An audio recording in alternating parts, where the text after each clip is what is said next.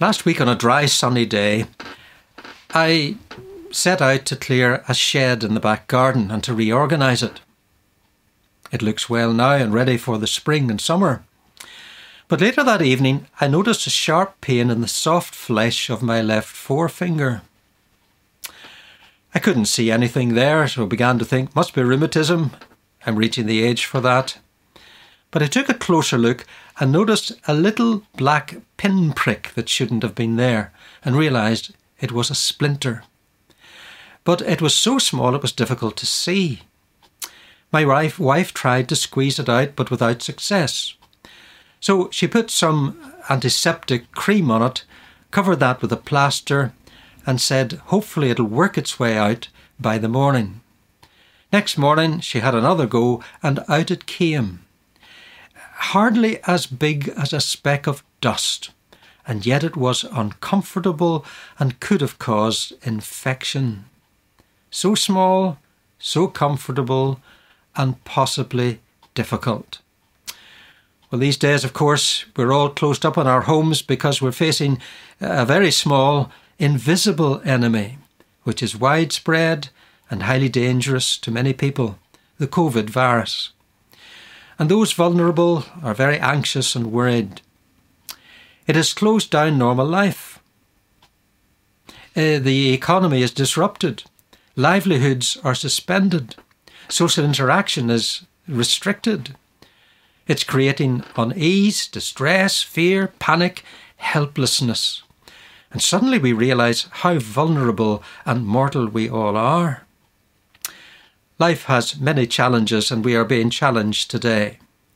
There is suffering in the world, and we have enemies. And that's what Paul is writing about here in this section of Romans chapter 8 from verse 18. He tells us that all of creation is infected. He says it's frustrated, verse 20 of chapter 8. It's in bondage to decay. In other words, he's telling us there's beauty in the world around it, and we see it breaking forth again in freshness and colour and vitality as the spring begins to unfold. We celebrate the lovely world about us and enjoy it. But within it, there's also disease, infection, decay, danger, and death. And then the world of humanity is affected and infected in various ways. It's infected with sin. We are all infected with sin. That's the burden of Paul's letter to this point, that it's a fact, that it's there, and how do we deal with it? Sin is really about ignoring God, our maker and creator, the giver of life, and making ourselves into gods. It's a universal infection. Nobody is exempt from it at all. It has global consequences. We ignore his wise standards and make up our own as we think suits us. In chapter 3 of the letter, Paul says, all have turned away. We do that in our thoughts, in our speaking, in what we give our hands to do, in the places our feet take us to. And like a virus, sin infects every department of our lives. Paul writes in Romans chapter 7 further of its effects. He says, what I want to do, I do not do. In other words, I know what I should be doing, but somehow or other I don't want to do it. And then he goes on to say, I do not do the good I want to do. I know what's right to do, but I'm reluctant to do it. But the evil I do not want to do, this I keep on doing. We all recognise that. We have to be honest about it. And so he says we share the frustration of the created world. In chapter 7, verse 24, what a wretched man I am. He's conscious of the effects of his sinful nature. And then there is the enemy of the accuser. There are always those who want to pin blame on others, to point the finger and take pleasure in embarrassment and exposure. Paul recognises this, verse 34, where is the one who condemns? There's always somebody wanting to do that. Or who will bring any charge? And here he has us in the courtroom where charges are being brought against us. And then the scripture reminds us of the arch accuser, Satan himself, who becomes the chief prosecutor. In Revelation chapter 12, John describes him as the accuser of our brothers and sisters, who accuses them before our God day and night. And then there's ourselves. We can be our own enemies too. Our conscience pricks us and often condemns us. And it says to us, they've got something. They're right. We're not as we ought to be. And all of these voices cry loudly, without and within. And so Paul, in that frustration, expresses it for us when he says in chapter 7, verse 24, "Who will rescue me from this body that is subject to death?"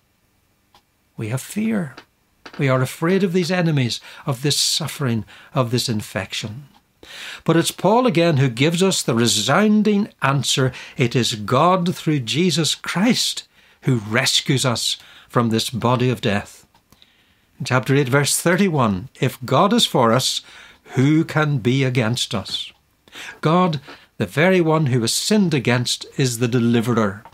He who did not spare his own Son, but gave him up for us all. God delivers us through Christ our Saviour as we put our trust and faith in him.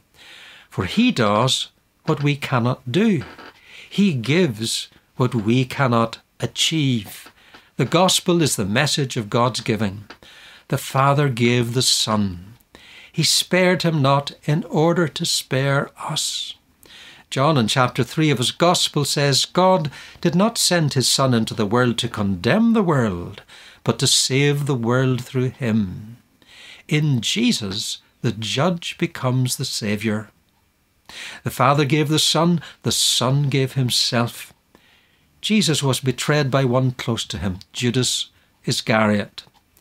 He was taken by guards and soldiers. He was condemned by the powers of the day, the Roman power represented in Pilate the governor, and also in the Jewish King Herod. He was beaten and mocked and jeered at by the crowds. He was crucified. He died and was buried in a borrowed tomb. The crowd jeered at him, as Matthew tells us in chapter 27 of his gospel. They said he saved others, but he could not save himself.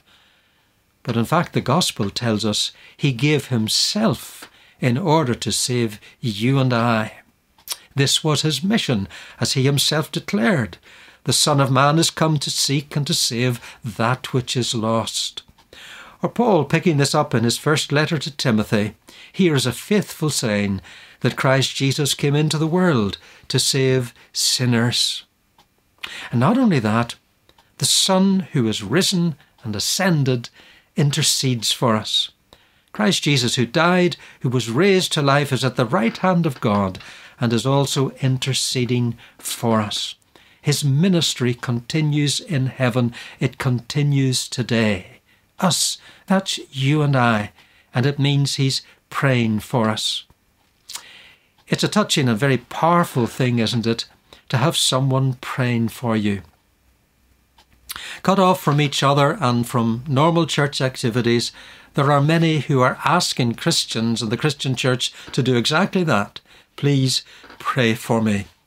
And appreciating that the prayers are being made. We're called on today to pray for the sick, for the lonely, and for the frightened. Or to phone them up and tell them we are remembering them. And to pray for them live on the phone.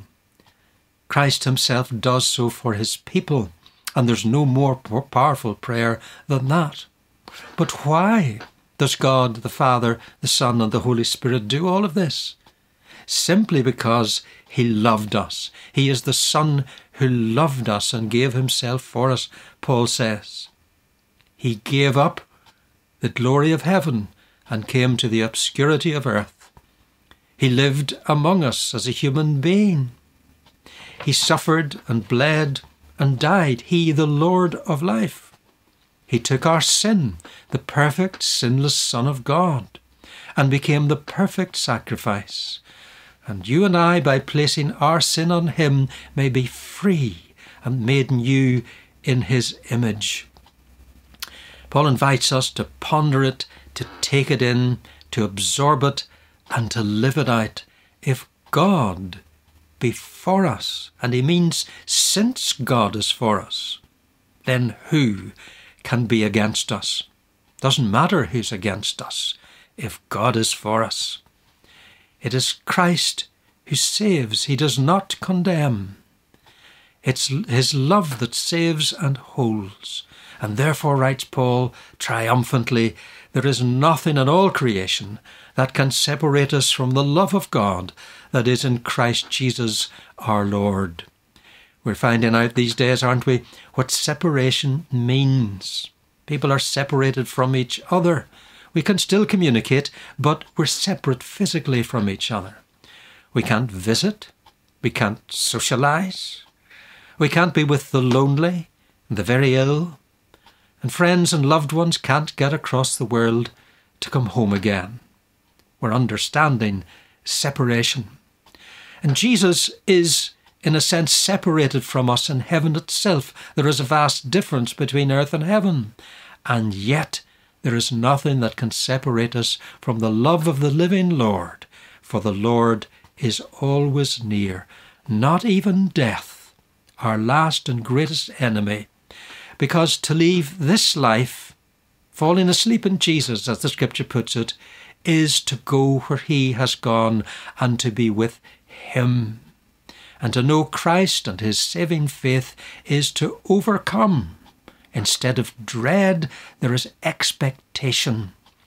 Paul writes of that the whole creation groans as in the pains of childbirth, and the believer groans inwardly as we wait eagerly for our adoption to sonship, the redemption of our bodies. And Paul has a picture of our heads held high up, our necks craning forward, our eyes searching the horizon, looking for that future with expectation and eagerness and joy. Not just release into oblivion, but for a glorious life to come.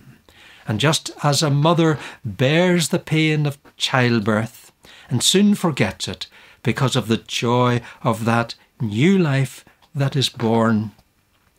I'm sure you've watched some episodes of Escape to the Country on the television, where people search for a new home, maybe living in cities and towns and crowded places, and they want to get out into the open spaces of the country and to enjoy it. And they visit various houses that are on offer, and you can see the expectation, the excitement building as they see a whole new life ahead of them, a life that's different and a life that will be exciting and enjoyable. So says Paul, with Christ as our Saviour, we can look forward to the heaven that he has prepared, to that eternal life in faith, not fear, and beholding and glimpsing something of the joy of that heaven that he has prepared, that where he is, there too we may be. So says Paul, in Christ we are more than conquerors through him who loved us. Let me finish with a quotation from John Stott in his commentary on this letter of Paul's. Our confidence is not in our love for him, which is frail, fickle and faltering, but in his love for us, which is steadfast, faithful and persevering. Thanks be to God, who gives us the victory through our Lord Jesus Christ.